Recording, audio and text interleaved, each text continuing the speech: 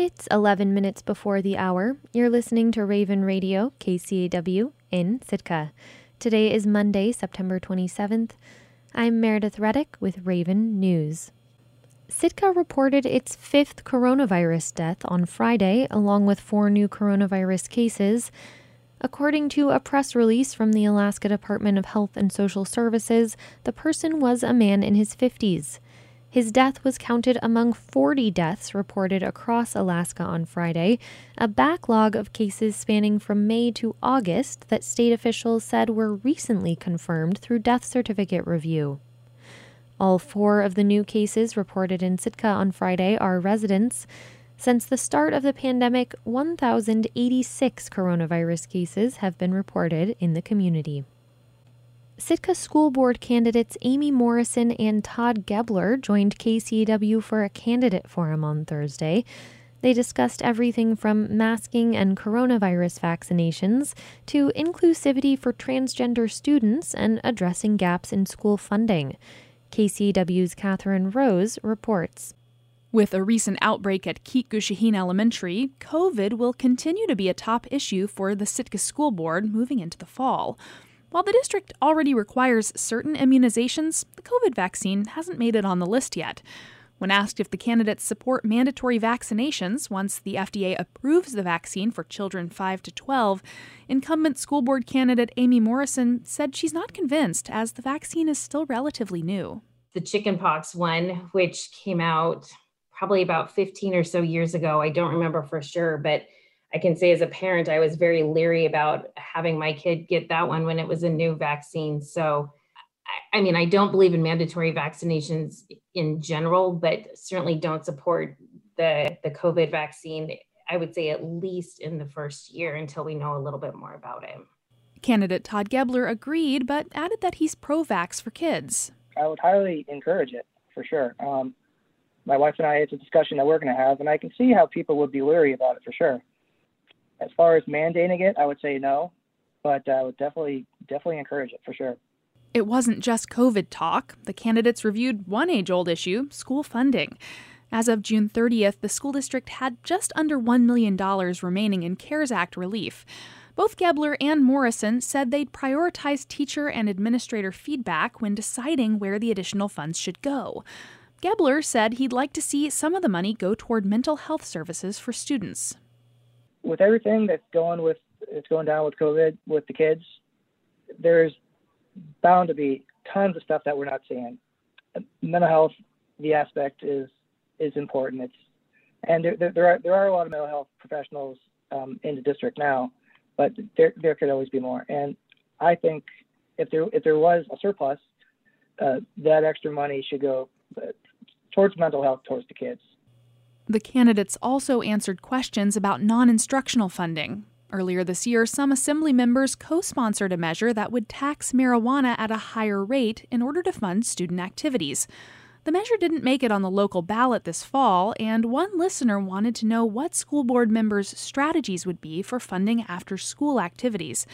Morrison said that question is really for the assembly, since the school board doesn't have the ability to enact taxes or raise revenue. All we can do is go to them and ask them for the money and explain why we think it's necessary and important.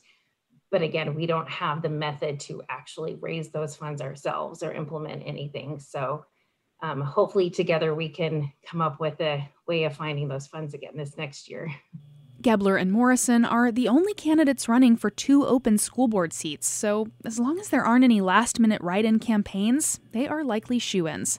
Reporting in Sitka, I'm Catherine Rose. The forum was moderated by news director Robert Woolsey. Early voting is open weekdays at Harrigan Centennial Hall. Election day itself in Sitka will be Tuesday, October 5th. You can listen to our entire assembly and school board candidate forum on our website at kcaw.org. The Petersburg Borough is asking residents to help control the spread of the coronavirus as case numbers rise this month.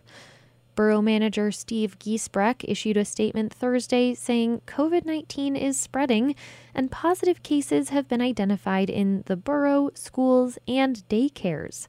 People who think they or a child may have been exposed should contact their employer, the school district, or child care facility. The statement also urges residents to get vaccinated and asks local businesses and organizations to require masks inside and reduce capacity where it's appropriate. The borough says this latest outbreak of COVID is threatening the open status of the schools, the hospital, and the community. The local government started to require masks in borough buildings in response. The number of active cases had risen to 20 by Friday morning. The numbers are changing daily. The medical center's infection prevention and quality manager, Liz Bacom, gave a snapshot of the latest outbreak at a hospital board meeting on Thursday. One is a holdover from last week, and it was travel related, but all the cases since then are community clusters of groups of people, or there are some community spread cases in there as well. The age breakdown for the cases that we've had this month so far, 0 to age 10 years, there's 2. 11 years to 19 years, there's 4. 20 to 29, there's 1. 30 to 39 years, there's 4. 40 years to 49 years, 2. 50 years to 59, 4. And 60 and older, there's 2 cases. Petersburg's number of positives has remained relatively low in the past month, even as the rest of the state saw counts spiking. The first cases in this outbreak were reported Monday, September 20th. With statewide cases setting new daily records, the state's reporting of cases is lagging well behind local reports of those positives, sometimes by a week or more. The state's COVID dashboard still shows Petersburg at low risk, and the Department of Health and Social Services, as of Friday, had not reported any of Petersburg's cases from this past week yet in its daily totals. A former fisheries lobbyist stands accused of fishing over the line for the second time in 2 years. He continues to fight the original 2019 charges in court and says the new ones are also flawed. As Coast Alaska's Jacob Resnick reports, he's getting some help and advice from a friend and former top fisheries official. Robert Thorstensen, who goes by Bobby, was among a group of seiners sighted earlier this month during a 12-hour opener in Sitka's Silver Bay. The commercial fishermen were targeting chum released by the local hatchery in a special harvest area that he says was unfamiliar to the group. It was a big, weird-shaped triangle, that I've never seen before, that we've never fished before. The hatchery had forecast as many as 90,000 chum salmon in the area, but Fish and Game biologists drew lines to keep gear away from freshwater streams where wild salmon would be headed to spawn. The last thing I wanted was a ticket, so I called the trooper over to me and I asked him where I could legally fish, and he told me where I could legally fish, so I went over there and sat there, and then he came over and wrote me a ticket. Neither Fish and Game nor Alaska Wildlife Troopers would comment on specifics, citing the open court case. But the Department of Public Safety said in a statement it's the responsibility of the permit holder and vessel captain to follow all rules and regulations. Court documents show that law enforcement officials confiscated 5,170 pounds of chum salmon. Until 2018, Thorstensen was one of the state's preeminent lobbyists in the commercial fisheries world. He's also a former executive director of the Southeast Alaska Seiners Association and was part of the state's delegation to help negotiate the Pacific Salmon Treaty. The charges are similar to Thorstensen's 2019 incident at Crawfish Inlet, also on the west side of Baranof Island.